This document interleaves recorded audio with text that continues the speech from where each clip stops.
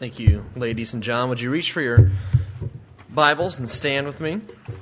Let's be prepared to read from God's Word this morning and turn to 1 Timothy chapter 2. As Pastor Bruce concludes the 2-week series on you, the election, and the glory of God, glorifying God after the election day. Now that the election is over, how should we respond? Other than gratitude for no more commercials and mailers, there's an attitude that God wants us to have, and we're going to find that in our text of 1 Timothy chapter 2, verses 1 through 6.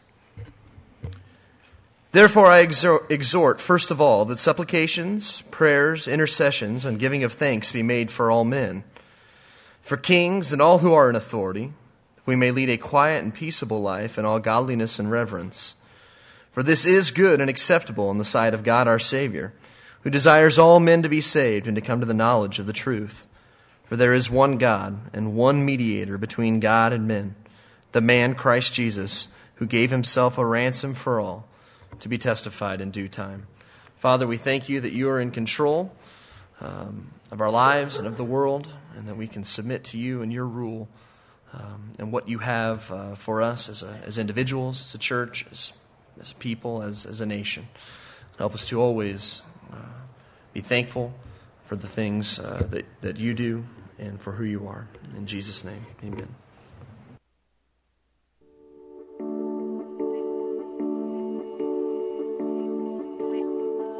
Election Tuesday just happened. After months of campaigning across the nation, the political dust has settled, and our president is Barack Obama. Some are celebrating, others are disappointed. But whether your candidate ended up winning or losing, there's a message in this for all of us. It's clear and it's simple. God establishes authority figures in our lives. That's the message. Nothing earth-shattering, really. God establishes authority figures in our lives. The Apostle Paul nailed it when he said, "Every person should place themselves under the authority of the government. There isn't any authority unless it comes from God. And the authorities that are there have been put in place by God." And that's true if your guy won. It's also true if your guy lost. But win or lose, what matters now is how we respond. We can gloat because we won. We can complain because we lost. Or we can do something nothing less than beautiful. We can seek God on Mr. Obama's behalf, praying fervently for his wife, for his children, and for an increased sensitivity to God's voice. We can get involved in our own communities, and we can become the change we hope to see in Washington. Consider this. What if Christians became known as that group of people who are a source of Christ's grace and strength for our new president? Remember, God establishes authority figures in our lives. And friends, this authority figure is going to need God's grace and strength more than he can possibly know.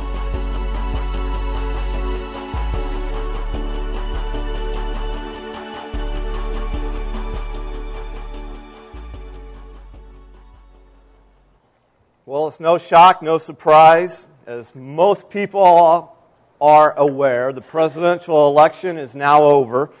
And I'm sure many of us, like Zach said, are breathing a huge sigh of relief that the season of contention and the barrage of political ads and mailers are now over.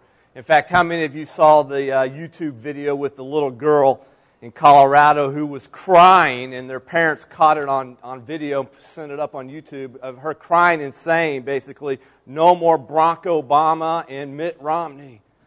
Anybody see that video, YouTube video? All right, some of you did. Yeah, that was just hilarious. And how that is probably the sentiment of many of us across our nation. But whether your candidate won or lost, remember what we learned last Sunday. God is still sovereign, and Jesus Christ is still the King of Kings and the Lord of Lords. As John Quincy Adams, our 6th president, once said, "Duty is ours, results are God's." And I hope each of us did our duty last Tuesday and exercised our rights as citizens of America and voted. And now the results are in God's hands. And it's regardless of who you voted for, we're all facing the same question.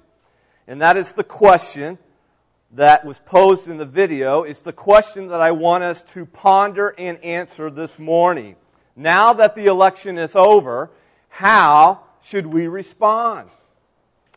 And the answer is this. We should respond as Christ followers by glorifying God with grateful praying and godly living. That's what this message is about.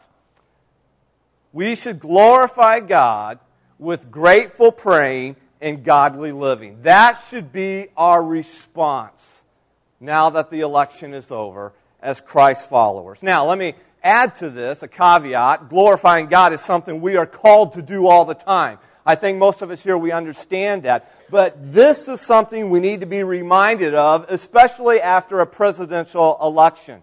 I love what the Apostle Paul writes, and it's there in your notes. In 1 Timothy chapter 1, verse 17, he says, "Now to the King," and it's capitalized. It's in reference to Jesus Christ, the King of kings and Lord of lords. "Now to the King eternal, immortal, invisible, the only God, be honor and glory forever and ever. Amen."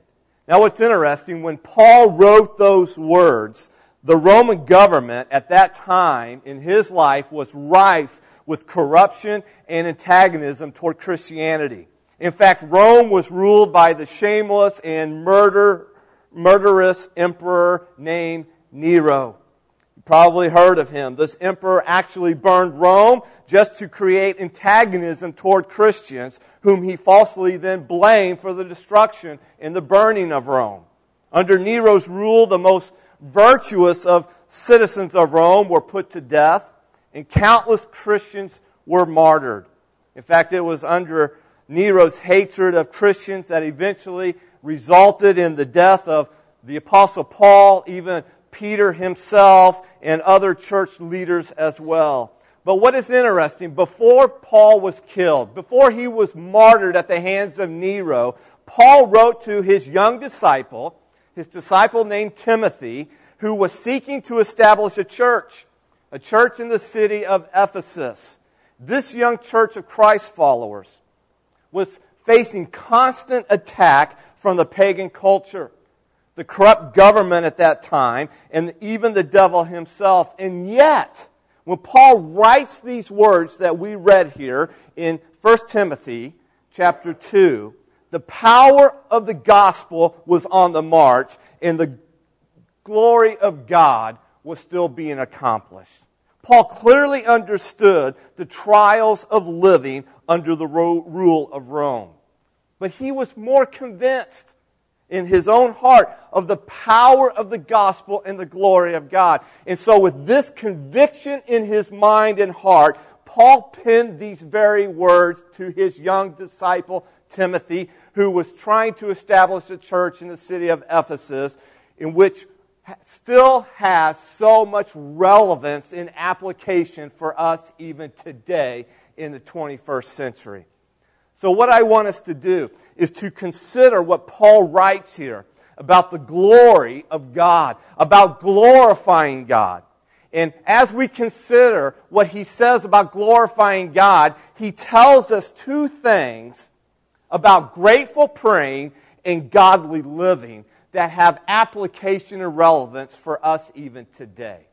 Notice these two things with me, if you will. Number one, the first thing he tells us is that the priority of grateful praying and godly living is first of all.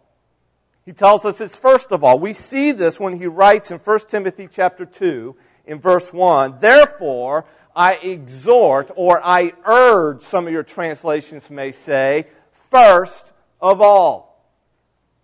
And then Paul later, immediately after these words, he tells us what should be first of all in our lives. Look what he says. That supplications, prayers, intercessions, and giving of thanks be made for all men, for kings and all who are in authority. Why? That we may lead a quiet and peaceable life in all godliness and reverence. Now, this phrase that he uses, first of all, it refers to a place of importance, a place of priority. In other words, in comparison to other duties, other obligations, grateful praying and godly living as Christ followers should be a priority, a first priority issue in our lives. In other words, it should be the most important thing that is about us, that consumes us. First of all, how many like to be first? You know, Alabama lost last night. They were first, but boy, they took a stumble at the hands of Texas A&M, and they're not first of all anymore. In fact, we're going to have a new first of all in the polls tonight, the BCS polls. How many are grateful and looking forward to that new first of all team here? Yeah. K-State Wildcats are going to rise to first of all. Listen, Paul is telling us that grateful praying and godly living is to be first of all in our lives as Christ followers. Now, when it comes to prayer, Paul lists 4 different words that he uses for prayer. You may have noticed them. He uses the word supplications, prayers, intercessions, and giving of thanks. And these, they're just 4 different types of prayers. In fact, some commentators say the first 3 words are all synonymous, and the last one, giving of thanks, is the attitude in which we lift up our prayers. Our goal here this morning is not to do a prayer study of these 4 words. And while these 4 components, I do believe, give us a balanced and effective prayer focus, here's what I want us to focus in on. Here's what I want you to laser in on. And remember, don't miss the scope or the breadth of Paul's command here to pray. Notice what he says. Notice the scope. He says, pray for all men, for kings, and all who are in authority. Now, what does this mean for us today exactly? How can we translate this, apply this to our lives today? It means we are to, and notice it in your notes on the screen, we are to pray for all peoples, especially for our government leaders in authority. We're to pray for all peoples of the world. We just came out of our World Outreach celebration, and Paul is highlighting this again. We are to pray for everyone without distinction. All peoples. But Paul highlights for the church at Ephesus and also for us even today in America after a presidential election that we are to especially pray for our government leaders in authority. Now, when Paul wrote this letter, he's writing to young believers, a young church at Ephesus, at that time where they had kings and emperors and other people in authority. Now, why? Why would Paul need to say this to Timothy and to these believers at the church of Ephesus? Why would Paul need to remind them, not only remind them, but he commands them? Timothy, church at Ephesus, I command you, I urge you, I exhort you to pray for everyone, but especially for the king in power at that time and all others in authority. Why would he say this? Well, think about it. This is a group of believers, and they're meeting probably in some house church in the city of Ephesus. And they are in a culture that is dominated by other hostile religions. Nero is the emperor. And Rome is not too friendly towards Christians. In other words, this is a persecuted minority. Now, with that in mind, what do you think would have been the temptation of their hearts?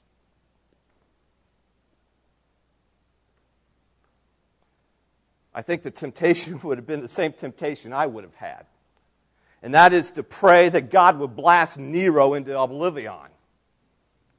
God, just demolish him, get rid of him, take him out of my life.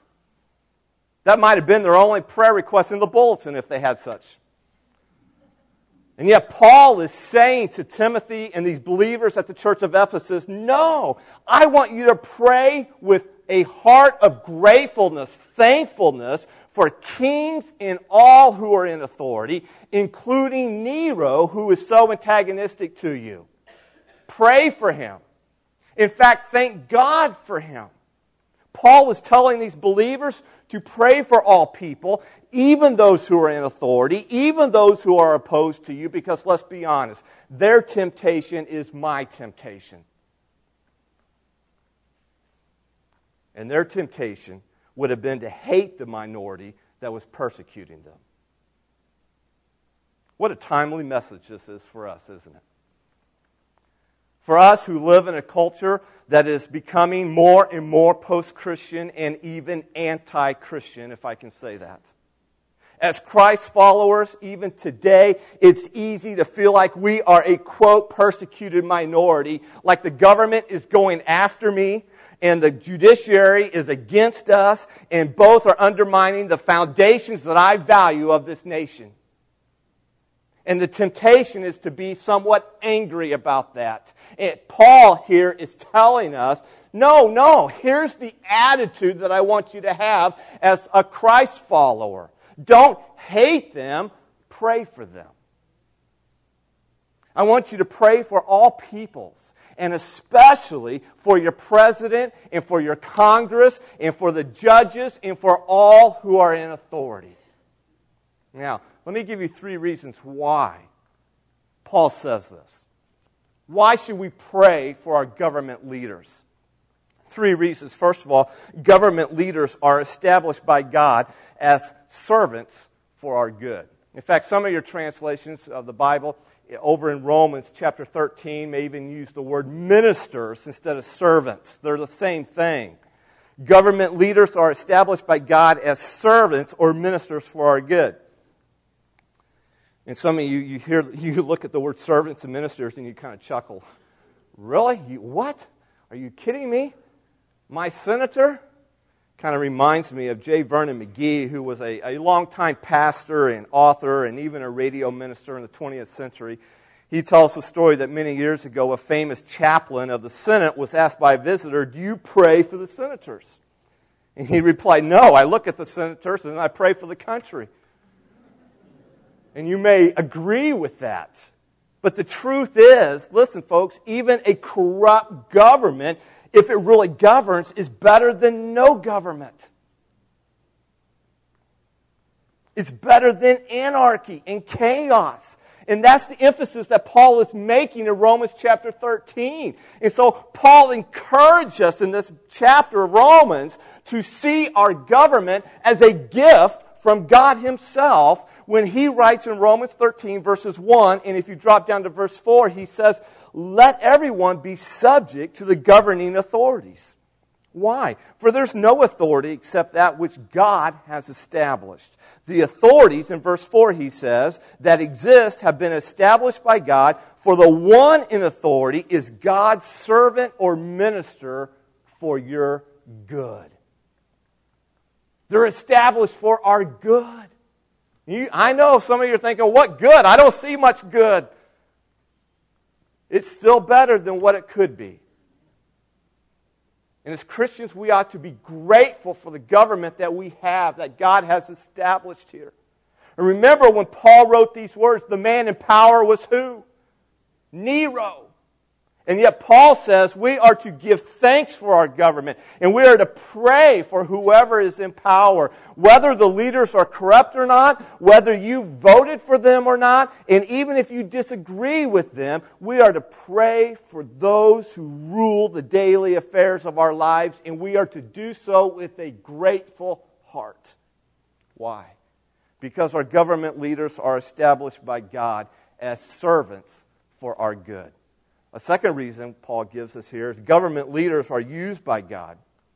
They're used by God, get this, to actually accomplish His purposes, whether they believe in Him or not. When God wanted to punish His people, His rebellious people, the nation of Israel, back in the Old Testament, Isaiah chapter 10 verse 5 says that God used the king of Assyria as a rod of His wrath by stirring him up to attack the nation of Israel. Remember what we learned last Sunday with King Nebuchadnezzar? He was this great king of Babylon at that time, the greatest empire of the world at that time, who said to himself in Daniel chapter 4, verse 30, "Is not this great Babylon that I have built for a royal dwelling by my mighty power and for the honor of my majesty?" And how did God respond to that?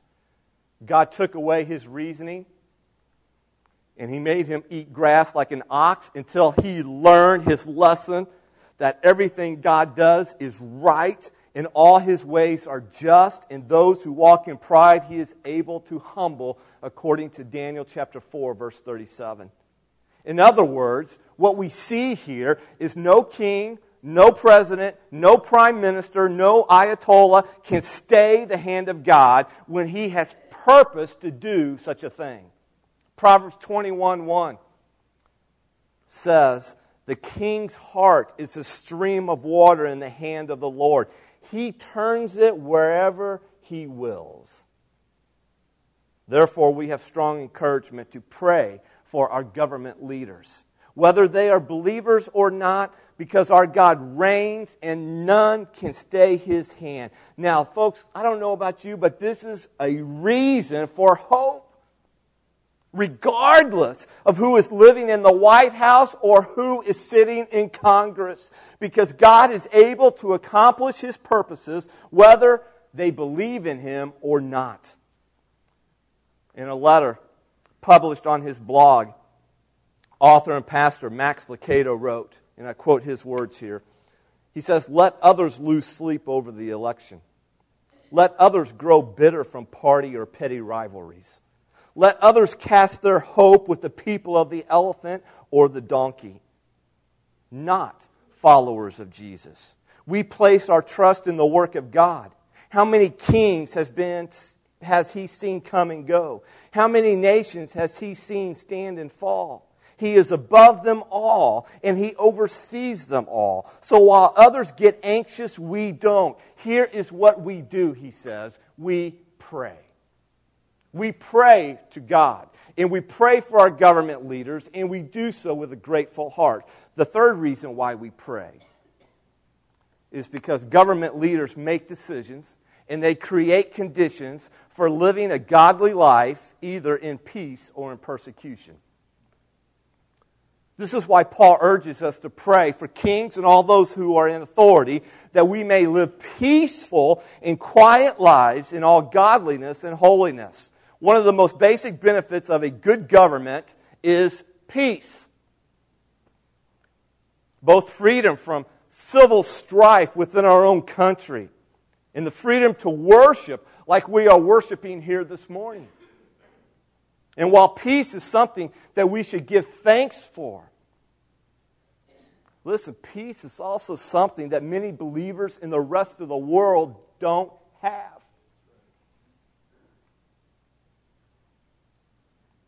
Which is why later on, over in his second book, 2 Timothy, chapter 3, verse 12, Paul writes these sobering words to us when he says, "Indeed, all who desire to live godly lives in Christ Jesus will be persecuted."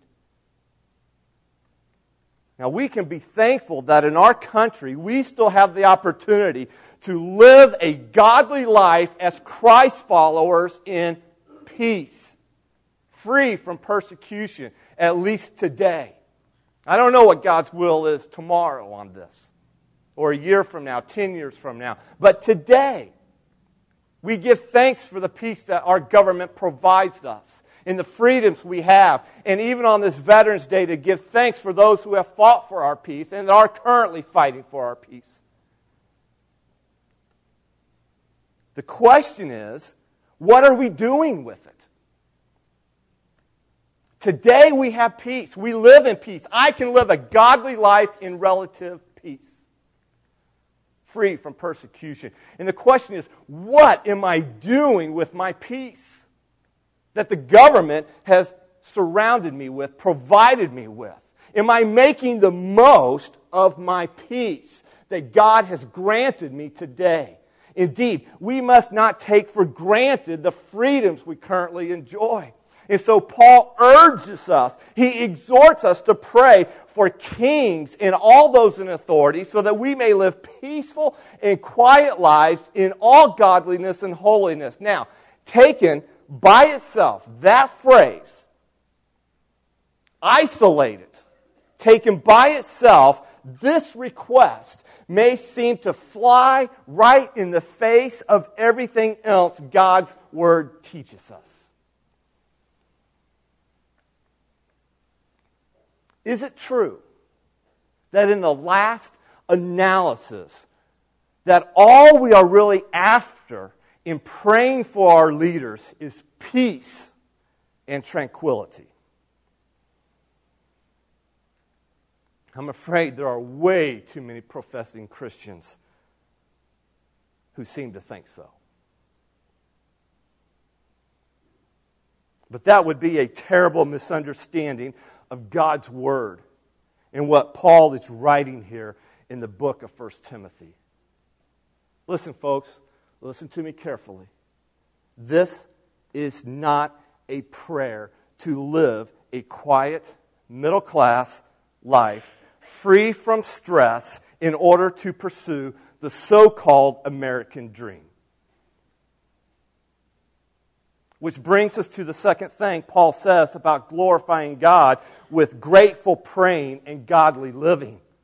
Number 2, he tells us that the purpose, we've just seen the priority that it should be in our lives as Christ followers, but now he gives us the reason for it. The purpose for grateful praying and godly living is the salvation of all.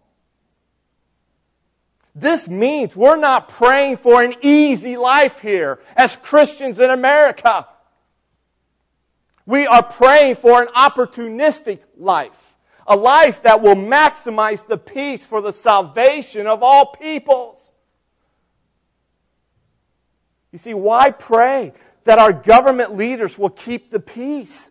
Notice the reason Paul gives us in verses 3 and 4. Look at it. He says, "For this is good. And it's acceptable in the sight of our God and Savior, who desires all men to be saved and to come to the knowledge of the truth." Do you see the flow of thought here between verses 1 and 2 and now what he says in verses 3 and 4? He's saying grateful praying and godly living should be first of all. Why? For the purpose of salvation of all. Notice this.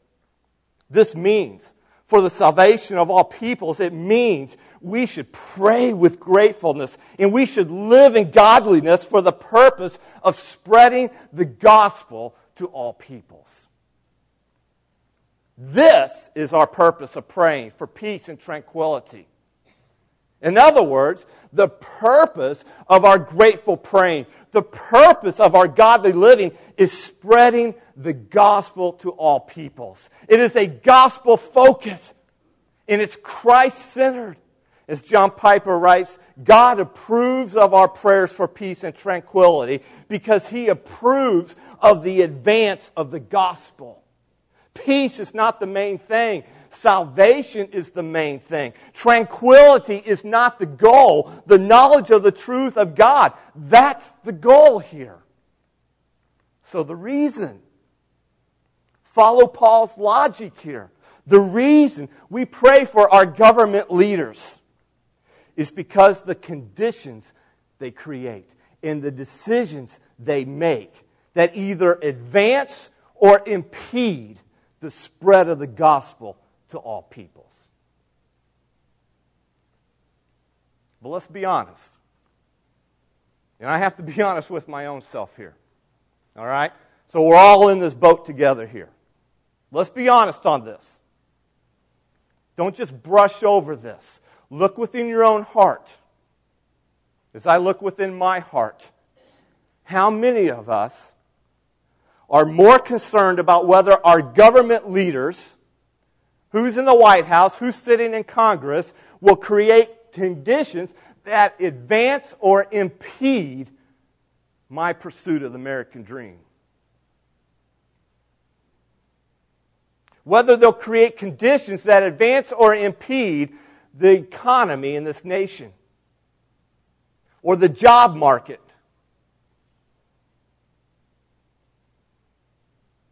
And it's easy to get caught up in that, isn't it? Before this election, as we thought about who we were going to vote for, whether in the presidential election or the Senate, state, and as you listened to the debates, it was all about one thing, the economy. As Bill Clinton would say, it's the economy, stupid. It's the economy. It's all about the economy. And as Christ followers, it's easy to get swept up into this emotion that it's all about the economy. Listen, as Christ followers, it's not all about the economy. It's about the spread of the gospel of Jesus Christ. That is the ultimate purpose here and goal. As Christ followers, God calls us to a bigger and higher purpose. He calls us to the kingdom purpose of spreading the gospel to all peoples. This is what we should be more concerned about. Not if the government is going to advance or impede my pursuit of the American dream, or the economy, or the stock market, or whatever it is. But rather, the ultimate priority and the purpose of my life is the spread of the gospel to all peoples. Are they creating conditions? Are they making decisions that help me to spread it here in America and through all the world? Are they impeding that? That's what we're praying for, peace. That's the reason why we're praying this way. So, because I know my heart, I know what I have gotten caught up in, I know your heart, let me give you a couple of truths here and to let your heart be gripped by. Because we need to be reminded of these truths. We need to ask God to grip our heart anew and afresh with these two truths. The economy shouldn't be gripping our heart. These truths should be gripping our heart. Notice the first one. God's desire is that all peoples would be saved. God's desire is that all peoples would be saved. God's heart towards humanity is to see all peoples come to a saving knowledge of Jesus Christ. Paul tells us in 1 Timothy 2, verse 5, that God desires all men to be saved and to come to the knowledge of truth. You know what Paul's doing here? He is just expressing an Old Testament hope here. And what was the hope of the Old Testament prophets? That one day the earth would be filled with the knowledge of the Lord as the waters cover the sea, and that all the nations would worship whom? Not the president, not the prime minister, not some emperor in a foreign nation, but they would worship the Messiah, the living God. And so now Paul here in the New Testament, he is simply reaffirming this hope that we have in Jesus Christ. Paul is saying that God's desire is that all the nations would come to a saving knowledge of Him. Does this mean that all peoples will be saved? Of course not. We know from the rest of Scriptures that many people will reject Jesus for their salvation. Warren Wiersbe offers this perspective, who was a longtime pastor, author, writes many commentaries, and Warren Wiersbe says this, and I quote, "Jesus died on the cross that He might draw all men to salvation. This does not mean all people without exception, for certainly the whole world is not going to be saved. But rather it means all people without distinction, Jews and Gentiles, rich and poor, religious and pagan." So the point of this verse is not to say that God has willed all to be saved, and so if they're not, God's will has somehow failed. The point of this verse is to make the exact same point the prophet Ezekiel did. And what point did Ezekiel make about the living God? Over and over in the book of Ezekiel, he repeats this phrase over and over. You find it in such places as Ezekiel 33, verse 11, where God says, "I take no pleasure in the death of the wicked, but rather that they turn from their ways and live." Do you see what Paul's doing here? This is what Paul is saying here in 1 Timothy 2. Paul is letting us in. He's trying to give us a glimpse of the heart of the God that we serve. And that God that we serve, He does not delight in the destruction of the wicked, but rather He delights in the salvation of all peoples. Boy, I stand back and I think, all right, what do I delight in? Do I delight in the destruction of those that I disagree with politically?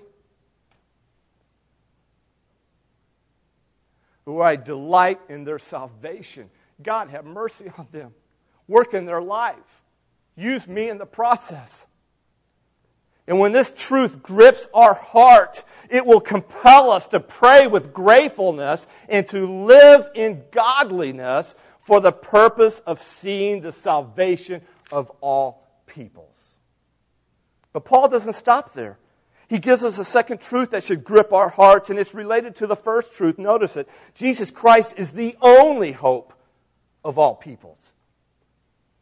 Have you ever noticed? How can you not notice if you've paid attention to the internet, watched TV, read your flyers, that all presidential nominees try to win our votes by offering us what? Hope. Not just hope, but also change. Listen, here's what I will do. I'm offering the country hope. I'm going to be different from the last guy in the White House, or whatever the case may be. And they all offer us hope and change. And frankly, when we look at the broad scope of time, politicians have done relatively little to change the world in a lasting way. Numerous presidents, numerous senators have sought to offer us hope and to make changes in our country. And collectively, they have proposed thousands of plans for change. And of course, we could stay here all afternoon and debate the results of those changes, those plans. But contrast all this talk of hope and change with what Paul says now in verses 5 and 6. Look at it. Look what he says. He says, for there is what? One God and one mediator between God and men. And who is it? It's the man, Christ Jesus, who gave himself a ransom for all. Folks, listen to me. This is real hope with real change. There's one God and one Savior who has one plan. That he would give himself a ransom for all.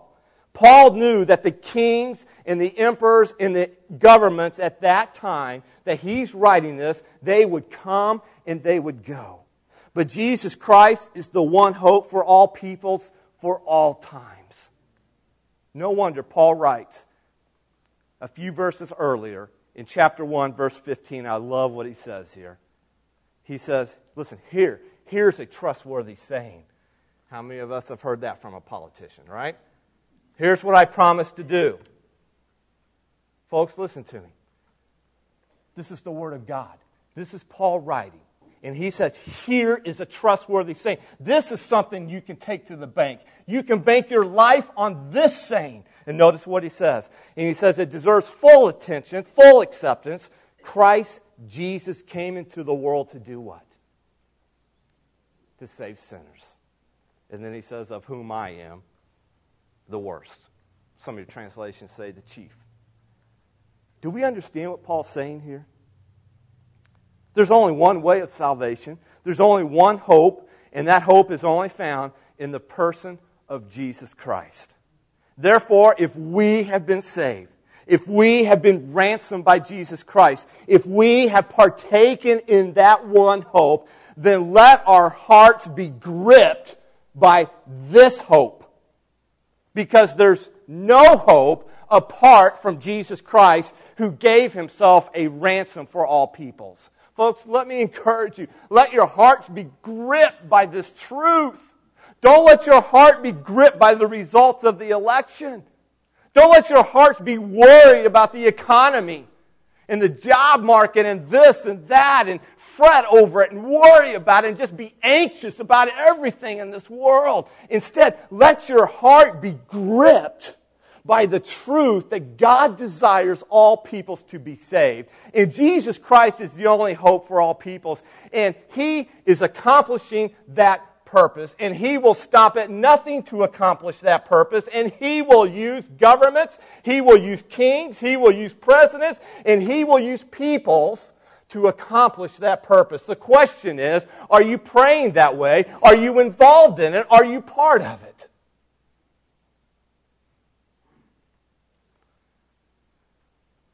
Let this truth grip your heart. Let it compel you to glorify God in this country that we're living in today. And to do so with grateful praying and godly living. So what does this all mean for us now as we go forward? The election is over. How do we respond? Notice this in your notes. It means this. It means our mission continues. The election is over, but our mission continues.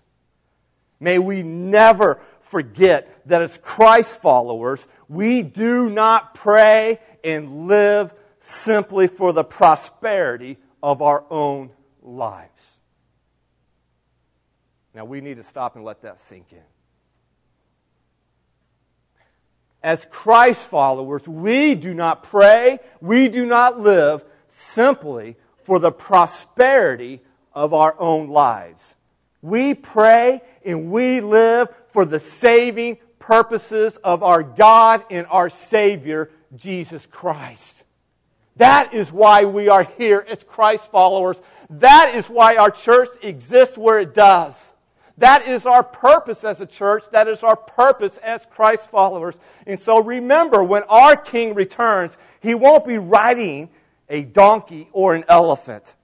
For those who believe the gospel of Jesus Christ here today, listen, nothing has changed just because the election is now passed. The gospel is still real, and we still serve a God who has declared victory over sin and death, and our mission is to advance a kingdom that has already prevailed.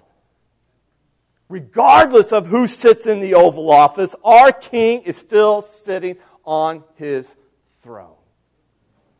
So whether this morning your candidate won or whether your candidate lost, let's step back, let's take a deep breath, and let's refocus our mission of making followers of Jesus Christ.